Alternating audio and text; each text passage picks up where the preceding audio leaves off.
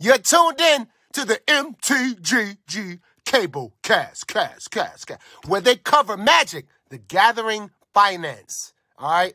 You don't know about it? You're tuned in right now and get ready to learn some shit. Buckle your seat belts and light a blunt and get ready for the MTG Cable Cast. Starring Reptar and Thirsty, them onion head motherfuckers. Alrighty, guys, welcome to the newest episode of the Cabalcast. And this week, we are not here to talk about the first 2 weeks of the football season where the Cowboys defense has looked dominating. Called it. But we're actually here to do our look back onto our Lord of the Rings episode. Yep. So for those of you that watch the podcast or don't, what we do every set is overhyped, just right, underhyped. Mm-hmm. So we're going to take a look at what we talked about in episode 240. So let's take it away. Yep. So for underhyped to start with, despite the price tag on Sauron the Dark Lord, I thought that card was not seeing the correct amount of hype for what it did. And I believe that now everything has kind of shaken out. And we can see based on the stats that this is one of the most popular cards in Commander, as a Commander from this set. Rightfully so. Card's insane. Yeah, it does infinity. 3 in Grixis for a 7/6 ward. Sacrifice a legendary artifact or a legendary creature. Whenever an opponent casts a spell, amass Orcs 1. Whenever an army you control deals combat damage to a player, the ring tempts you. Whenever the ring tempts you, you may discard your hand. If you do, draw 4 cards. That is just infinity things. This card does it all. And when we take a look at EDH Rec, we can see that it is the number 1 commander in the set by about 14-ish%, which is basically where I said this card would end up in the long run. It is very difficult to beat out the One Ring, Halfling, Bowmaster, Mithril Code, etc. A number of the other cards that we talked about. It's just a card in the set for representation, but overall, as a commander, it is exactly where I expected it to be. Yeah, this episode was unique because we had a few that we were like, well, this qualifies as underhyped, this qualifies as underhyped, and Sauron and Aragorn were the two that we both agreed on were just insanely underhyped. Yep. The one that I picked was actually my pick in the episode, and I stand by it as underhyped. And I had 2 actually that I thought were underhyped, and it's Great Hall of the Citadel Foils. It's a common land. 1 colorless tap, add 2 mana in any combination of colors, spend it only to cast legendary. It's still a sub 50-cent card, but notably, if you want at least a play set, sets were, I believe, was 17 cents each when we recorded. They are now 45 cents. Is the cheapest with 99-cent shipping for any seller that has 4 of them. Yeah. So if you want this in quantity, it is getting significantly harder to find. Not only that, the cheapest one is now 25 cents with $1 shipping. So $1.25 is much better than it was before when everyone was bundling free shipping during pre-release. But I still believe in this card. It's a great, I guess filler card is probably the best way to put it for an EDH deck. When you're building your mana base, it's like, all right, I have this, I'll throw it in. It goes in. And then I upgrade my mana base and take it out and put it in the next deck I'm building. And these cards like that are always incredibly liquid. They're always very affordable. And they're just a good thing to have to just even out trades or just start a trade because sometimes people just need this. Or worst case scenario, having stuff like this at a booth for $3, you'll sell it. It'll move because the guy that needs that card that weekend needs that card that weekend. Yeah. Doesn't care what it costs. He'll just do it. Yeah, as a filter line, it's great. It does have representation in the set. It's in the top 40 cards for the set overall, according to Rec, discounting commanders. It looks to be one of the most popular non-rare lands in the set from the outlook. So overall, everything seems great. It's a little more unique than the Grey Havens, which basically does the same thing, but with legends from your graveyard. So overall, it's just a decent look. And like you said, it's pretty easy to move. You can probably put this in like a 50-cent binder for the non-foil and move it at 50 cents just because it's easy. People need it. Yeah, exactly. Then for Just Right, I had Orcish Bowmasters, which is a card that's been tearing up every constructed format it could possibly be in. 1 and a black for a 1/1 flash. When Orcish Bowmasters enters the battlefield, and whenever an opponent draws a card except the first one they draw in each of their draw steps, Orcish Bowmaster deals 1 damage to any target. period. Then amass 1 orcs. So it's doing exactly what we expected it to, which is just sit in Legacy and keep that format pretty honest in regards to what's going on. It's not like the Legacy format has changed a lot. You just have to think about a lot more about whether or not you want to cast that Brainstorm, more so than when Narset kind of really stormed into the format. It didn't change Commander a whole hell of a lot, which is what people were melting down about. They thought this was going to change the face of Commander on the whole, and yes, it is. It rounds out the top 5 and the top 5 cards from this set overall, but it's not like people are just playing this the same way they play Dockside. It is very specific where you play it. It is very specific when you want to play it, and overall, it's in a really good spot. What we didn't talk about was, and you'll see this again when we get into Overhyped, that the modern format had changed after we said this, and it basically became the One Ring and Bowmasters, because Bowmasters kind of checks the One Ring, and that is something that we just didn't get right. We're not here to really speculate on constructed formats all the time, and we didn't realize, it didn't seem like many people had a really good finger on just how powerful the One Ring was and how warping it would be to Modern, and Bowmasters was right there. It also gets to ride the coattails of the Rakdos Scam deck, which kind of came out of nowhere and took over the format by asking people to play in a more honest way. And it is the backbone to, well, I won't say the backbone, Grief, and then ways to recur Grief, or the backbone of that deck. This basically just makes sure that you have a game plan once your Grief is dealt with. Yeah. And I think the thing about Rakdos Scam that I never expected was, like, the deck was good. The deck dominated Pioneer, where you didn't have stuff like Solitude. But you also didn't have Ragavan. So I didn't expect that this would push that deck to basically be the deck to beat in Pioneer to becoming the deck to beat in Modern. That was not anywhere on my radar whatsoever. So my other, because I didn't have anything for this one that I thought was just right. My other one that I thought was underhyped was the Maplands. The price is still relatively similar. I do think, however, that long term, and I'd said this when I mentioned it, this was like a year to 2 out that you'll start to see movement on this. I still believe in this card long term, or these cards, I should say, long term. I still have literally seen someone in a 5-color deck with the Maplands for their mana base. They played budget, otherwise they'd have duels. But I believe in it. I think, wonderful point you raised was, man, people on Etsy are going to love this. I think that's absolutely true. These cards have a lot of utility. I think there's a lot of use. And at the price point, it's the kind of thing that I'm fine taking a flyer on, because they're still sub 50 cents for foils. Yeah, we talked about, even if you don't want to mat them and sell them that way, putting them in binders again at shows is a great way to do it. That's how you can move a lot of extra lands. The foil basic binder for $2 a basic always sells well. It doesn't matter. People will come to events and they will be like, oh, cool basics. I love cool basics. Everybody loves cool basics that's a casual. Casuals are the ones shopping at these events. It's awesome. Exactly. Yeah, and I agree with that. I think they're still underhyped, but I think there'll come a day, like with a lot of the full art non-basics, people just kind of come back round on them and they'll realize, like, oh yeah, I missed out on these. I really like them, because now the lands are being reskinned, like you were seeing with the Secret Lair. So everybody gets to kind of have a say in the way they want to play their land base, and it gives people options, and people like options. That's why Brainstorm is a fantastic card. Yep, sure is. And then steamrolling right into Overhyped, we had the same card here, Delighted Halfling.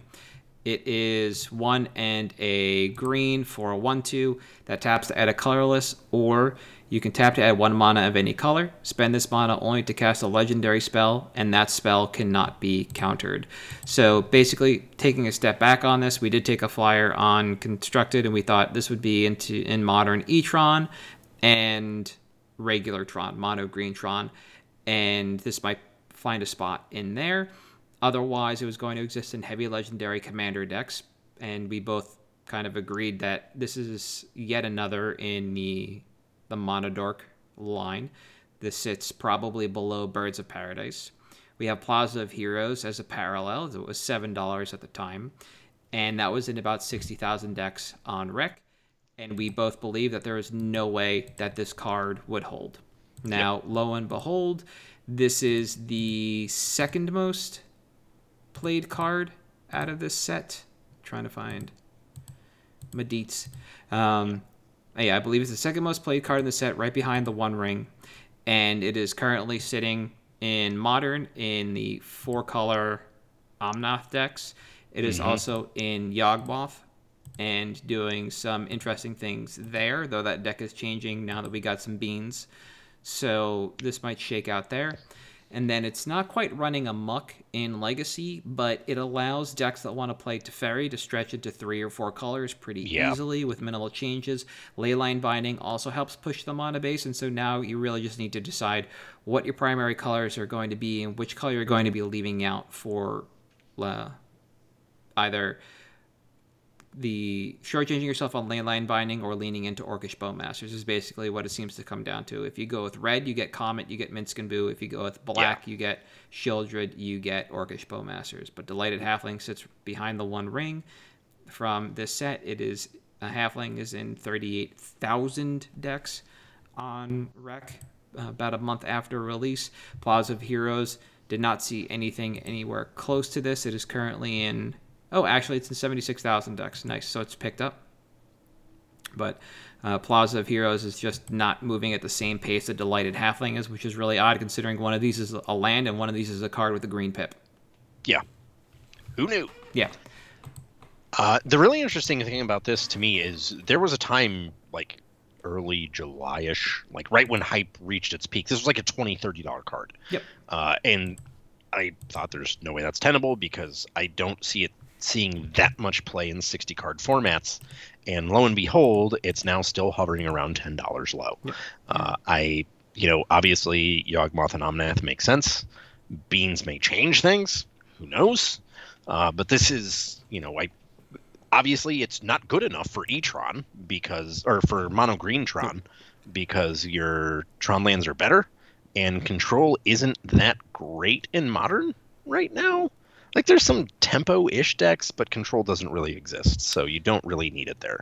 But I still contend that $10 is like the absolute ceiling for this card. Mm-hmm. Barring a bunch of time passing and things changes, I just don't see it getting anywhere near that amount. Like, anywhere near like an amount above that. 15 to me is just out of the question for this. I just don't see it happening. Yeah, when I was doing this list, I had the card pegged at $11, almost $12, and I think right now it's hovering somewhere between 12 and 16. It's like, depending on which way the wind blows will determine how much this card costs. Market on it is 10.17, so it is coming down over time. Bowmasters is above where I had it. I had it at 24.72. It's stayed at 30 for a while, and now it's going up and up and up. The deeper we move into Modern Season, the more Scam just kind of runs away with the format. The more that card goes up in price. And I would assume both of them just kind of drop off in time. Like, the moment Modern readjusts, we'll see a big change in this.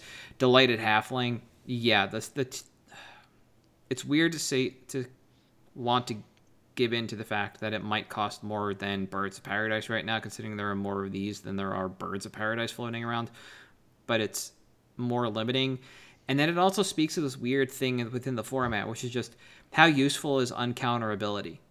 Because now it says something about the format. People are playing counterspells. Well, why don't we dig in on this statement and start investigating the ban list? Yeah. Why can't we unban cards like Gristlebrand, which was deemed too powerful because nobody was playing counterspells previously? Now we can make our commanders uncounterable. This was the problem with Gristlebrand. Yeah, Cavern exists. Yeah. There's other options. The other thing is, and I think touching on something you mentioned, is like, as Modern Season evolves, we'll see. I think the one thing that will be to the great detriment of this card is if and when they decide to pull the Hogak and say, you know what, we let this flagship set run rampant for a year to try to sell cards. Yeah. Let's go ahead and yank the One Ring or Orcish Bowmasters or whatever. The One Ring being the key one. The Elementals from Modern Horizons too. Yeah. If they do decide to ban the One Ring, a lot of the decks that want Delighted Halfling want to resolve their One Ring. That's true, yeah. And if One Ring goes away in Modern, I think you see fewer Halfling decks, because the Omnath deck changes drastically at that point, and it doesn't involve the One Ring resolving anymore. So yep. I'd be very curious to see how that would shape things. Now, sure. obviously, in the Yawgmoth list, it's there with Bowmasters, but it's there to protect your Yawgmoth and your Sheoldreds. Yeah, that one I think And your has Grist, I guess, yeah. Yeah, that one plays really oddly because there's so much going on with the Yawgmoth list and so much possibility right now thanks to Agatha's Soul Cauldron. Now, once a Grist is in your graveyard, all your creatures can become Grists, and you can Yeah. mill your library over, and then from there, Yeah. effectively Thassa's Oracle if you wanted to. So, to try and predict anything that's going to happen with that list, either because of a ban or not because of a ban, to me feels like a fool's errand because Yeah. I'm no I'm insert a mega mind meme here, but I am not that person when it comes to that deck. Yeah. So I just don't want to attempt.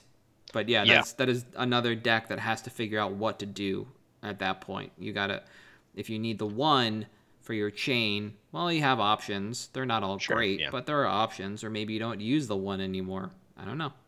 I really Yeah. don't know. Anything else about Halfling? I got nothing else on Halfling. All right, cool. So we can just run straight into picks for this episode. Yes. My pick is, I think, great.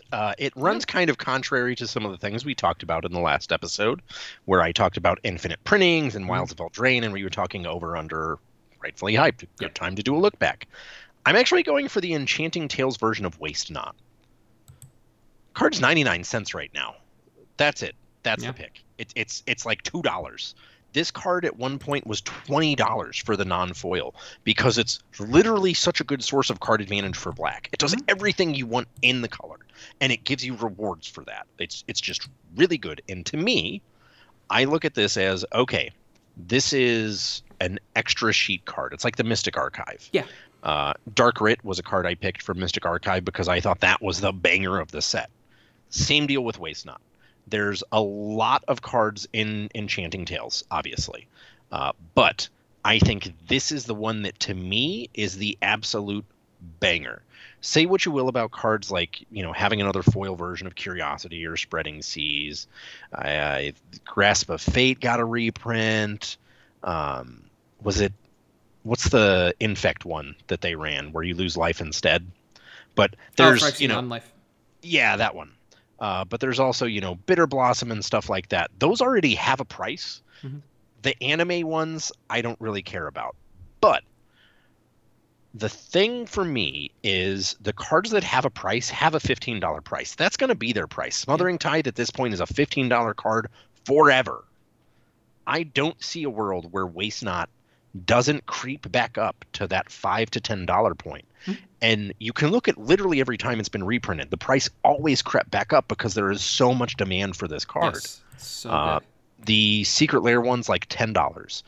I'm not saying that this is going to reach $10. I think it might in foil despite the existence of collector boosters. But I definitely think that getting in now at a price of $2 to $3 shipped is just absurd. That is too good to pass up for me. There is legit MTG has a brick of 21 of them for $3. That seems like the low end of what buy list will be eventually on this card. Now, in terms of timeline, that's where it gets kind of tricky. Dark Writ held a $15 price point for a long time before it eventually reached $25. I think that this will sit in the sub $3 for quite a while, probably 6 months or more. And then it will start creeping up again. And when it starts creeping up again, I think within 6 months is when you'll see it hit that $5 to $10 mark, especially in the foils. Again, foils don't command a huge premium in an era of collector boosters where there's 30 foils per booster pack of 31 cards. But I could see that happening on a card like this because it is so ubiquitous across competitive and casual EDH, where you just want to get the coolest version of a card. I think this is one that, for me, you can pick it up easily for the next couple months, even at just limited events. Just from people having it in their trade binders, having it in their bulk, should be an easy acquisition. It's a card that has a price point, has a history of that price point, has a history of playability and an established identity in the Commander format. I don't think this card ever sees play in 60 card, but I think that this is going to be one of the most played black cards in Commander pretty much forever at this point. I just don't see something taking its spot. And if you could have told me at any point that Waste Not was reprinted, that I could have had a copy for less than $3, I bought all of them. Card is just great. It has the liquidity, the history, and the power level to be consistent with a price point well above what it is now. Yeah. I think a lot of these are pretty good looks right now. Like you said, the ones on the high end have their price tag. They're not really coming down. The ones on the absolute low end, there's nowhere to go. Like Curiosity is a great card. Hatching Plans or whatever it is, another good card. But these cards, they're not going to rise back up. But there's a lot in the middle that you can look at. Waste Not is one of them. I think Leyline of Anticipation is another decent one. Sanguine That's Bond another one. How is Sanguine so affordable? I don't know. It's insane to me.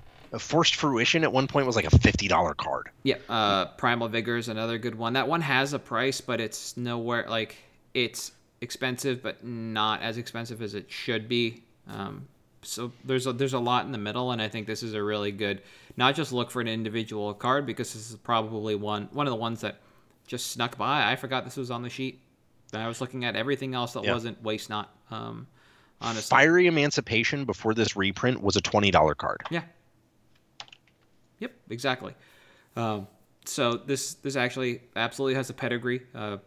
Like you said, they're out there for 99 cents. They're $2 to $3. Every other version of this card is actually back up to $15 for what it's worth. So this does have the ability to recover in time. It will recover in time. There are only 3 other printings. Yeah. There's the M15, the Secret Lair, and Commander 2016. So technically you have one printing in the M15. So like, why not? Why not look at cards? Why not look at something like this, something that has a pedigree behind it, and make a move? And I think it's great. Like you mentioned, timeline seems to be a little bit fuzzy on all this stuff because we don't know how long people are going to be interested in this set, and that's kind of going to muck things up. I don't think it's going to be like Strixhaven where people just bought in immediately and then moved on because the set was just kind of hot garbo. I think this set's a lot better than Strixhaven. But the problem is that it really only has like a month or two. I forgot. We went over the timeline. We have like the Doctor Who stuff into the Lord of the Rings Commander stuff into Lost Caverns of Ixalan. So there's the opportunity that the set just doesn't get open because there's not enough time.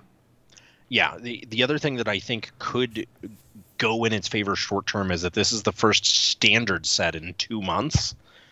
And like, there's been a shit ton of releases. So there may actually be a world where people want to play limited with a standard set, and that could temporarily depress the price of these. Yep, but for sure. No, I think it's a good look. Everything you said about this card is always worthwhile to remember when it comes to Waste Not in particular. So, spot on. For me, I'm looking at 2 cards. It's a package that we want to sell right now. So, in building my list on the 15th, I saw that Card Kingdom was buying both Scapeshift and Valakut, and every pull of their hot list yielded Scapeshift and Valakut on there. And on the 15th, they were buying 23 copies of Scapeshift for $13.50 and 48 copies of Valakut at $11.50. The TCG market on Scapeshift was $13. There were 98 copies. For Valakut is $19.17 and 117 copies. And we're looking at the base versions only. So it's Morningtide for Scapeshift and Valakut and Zendikar for Valakut.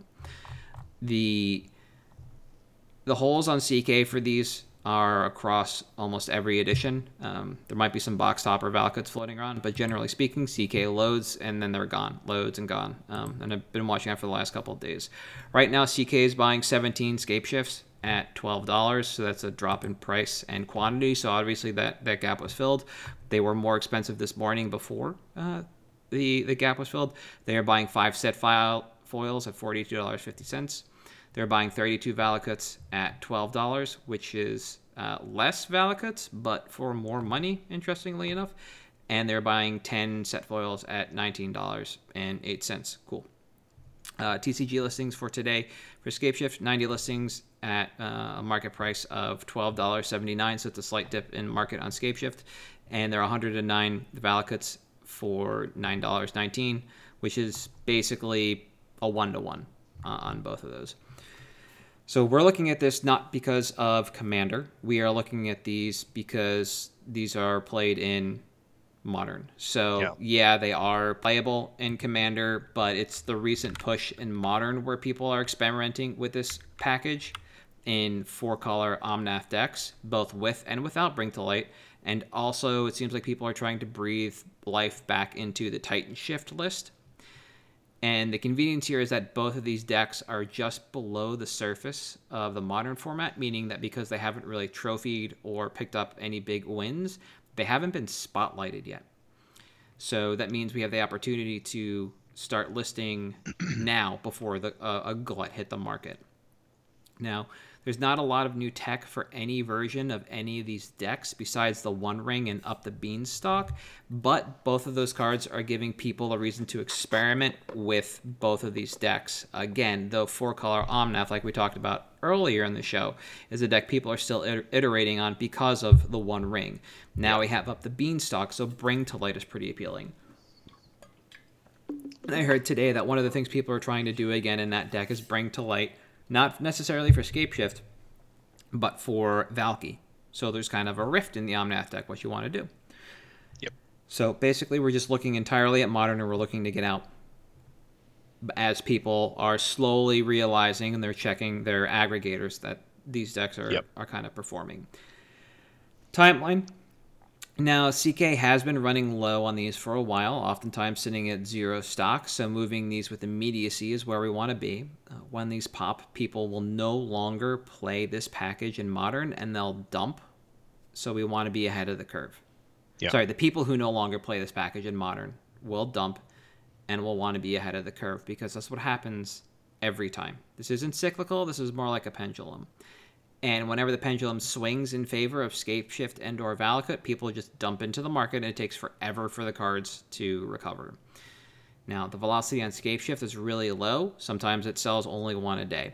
Valakut moves in 2s and 3s per day, which is rather low as well, but it supports the idea that neither of these cards will recover from a mass flood into the market. People are buying exactly the numbers they need, 1 Scapeshift and 2 to 3 Valakut, as these are the numbers generally run in most non-Titan Shift decks. So basically all Omnath flavors run 1 Scapeshift if they're doing that, and 2 to 3 Valakut. The Amulet Titan lists are running, I think, 3 Valakut, no Scapeshifts. But the Titan Shift decks, as the name implies, play Primeval Titan, 4 Scapeshift, and 4 Valakuts. Usually split 3 and 1 between the main and the board. So that's kind of like where the numbers sit and why we're seeing the sell in the numbers they are. So again, we're looking to move out now. We don't want to be buying in now. I don't think these decks really have a leg to stand on. They were both bad before Lord of the Rings, and I don't think they're going to get better after Lord of the Rings, because the only card that the 4-color Omnath decks picked up was Up the Beanstalk, and there are much better things that you could be playing alongside that with Fury, Solitude, Leyline Binding. You have a lot going on there already. You don't need to mix in Bring to Light for Scapeshift. Similarly, the Titan Shift deck got nothing besides the One Ring. That list, the only card that costs more than 4 in that list is Primeval Titan. And it looks like right now people are cutting down from 4 to 2. Yeah. So we're just not going to see a lot of great support. Now, reprint equity on this stuff. WotC didn't get burned by printing Scapeshift either time that it printed it, and Valakut is basically locked to Zendikar, so I wouldn't expect either in a core set. I wouldn't expect either in Standard. No. You have to spend a lot of time and effort planning these cards out.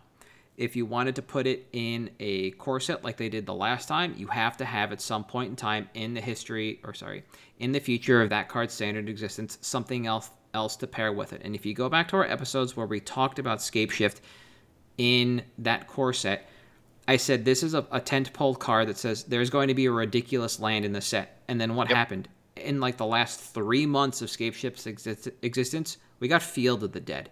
Yep. It wasn't the mazes or the gates or whatever the hell those cards were from Rav. It was Field of the Dead in the last 3 months of that card's existence. It did nothing else otherwise. It was just a cheap pickup. Putting Valakut in a Zendikar set is really weird because that's Zendikar past. They don't like doing that, and putting either in a supplemental draft set really warps the design space for that set. So I doubt we get it there or in a commander product for similar reasons. You got to draft a lot of mountains to make Valakut work. It's like a Mary the Sky Rune also requires 9 islands, and guess what card does not get reprinted either? Similarly, if you have Scape Shift and no good payoff, it's just a dead card in the Masters set. Yeah. And they don't often like doing that, so it's understandable. So for that reason, I don't really know those reasons, I don't know where we would really get these again. So it is a little bit of a value rub of like, well, why would we sell if there is opportunity for these decks to come back around in Modern? It's just like, well, these decks just keep getting worse and worse and worse over time. Like Ren and 6 doesn't fix any problems of the Titan Shift list. Like that, it just doesn't. Force of Negation is still a hell of a card. Sure is. Buy quantity overall, it's weird to talk about that when we're looking at a sell call, but at the end of the day, I have no more of these left that I don't use for play. I moved them out the last time the Modern meta pendulum swung and made this package decent, and I try not to keep more than what I play around because of the velocity issues that we talked about. When these decks aren't like popping and people aren't like trophying here and there all the time, so people want to buy in and experiment and their Modern FNMs, then nobody's going to buy these. Moreover, it's really hard to just find Modern FNMs unless that's kind of what your store does, because now we're in these weird seasons and we won't get another real Modern season, I don't think, until next year, and not even immediately in 2024. It's going to be later in the year, most likely, like we saw this year. So you're just going to be sitting on kind of like dead cardboard for almost a year if you do pick these up. And if you do happen to pick them up in trade to even things out or for Commander or what have you, anytime these pop, I would recommend getting rid of them.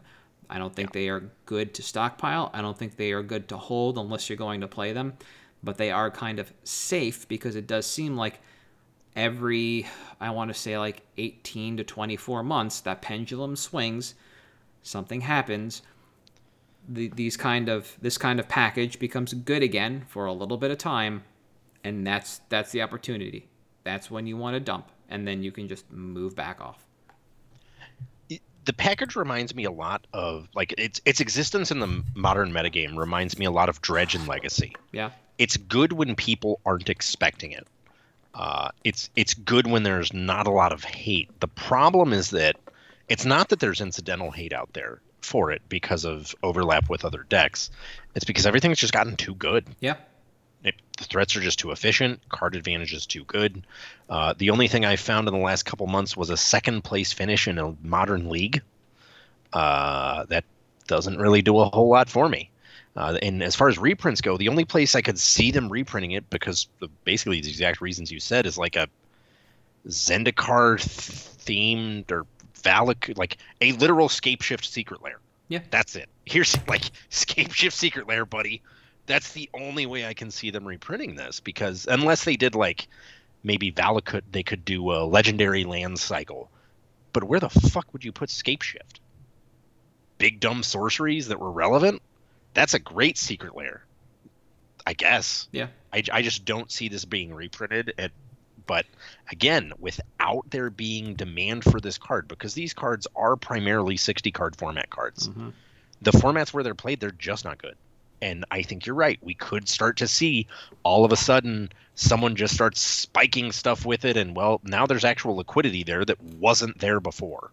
So get rid of it. Get out. Yep. And that's it. It's because we're starting to see this movement back on these cards, because these decks are sitting here and just coming in at like 4-1 or like top 32. Yep. But people who are out there searching for something else to be doing in Modern aren't just necessarily looking at the decks that win, because the decks that win are the same decks. Mm-hmm. They're taking a deeper dive down through results to see what's out there.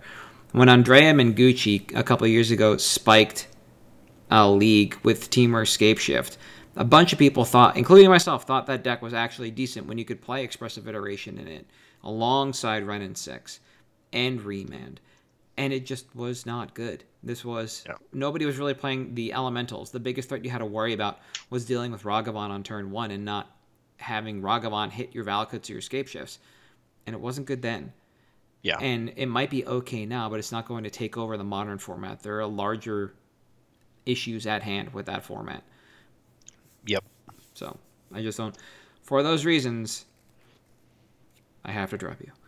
So we are going to move out on Scapeshift and Valak at the Molten Pinnacle. Got anything else? No, not for this week. It's been an interesting ride with Lord of the Rings because it felt like this set came out a million years ago, but It really did. yeah. As far as I'm concerned, it was last year. Yeah, right. So for at MTG Beancast on Twitter, Facebook, Patreon, and YouTube, I am at Halt. I am Reptar on Twitter. You are At Damon_Thurston. and we'll see you next week. Deuces.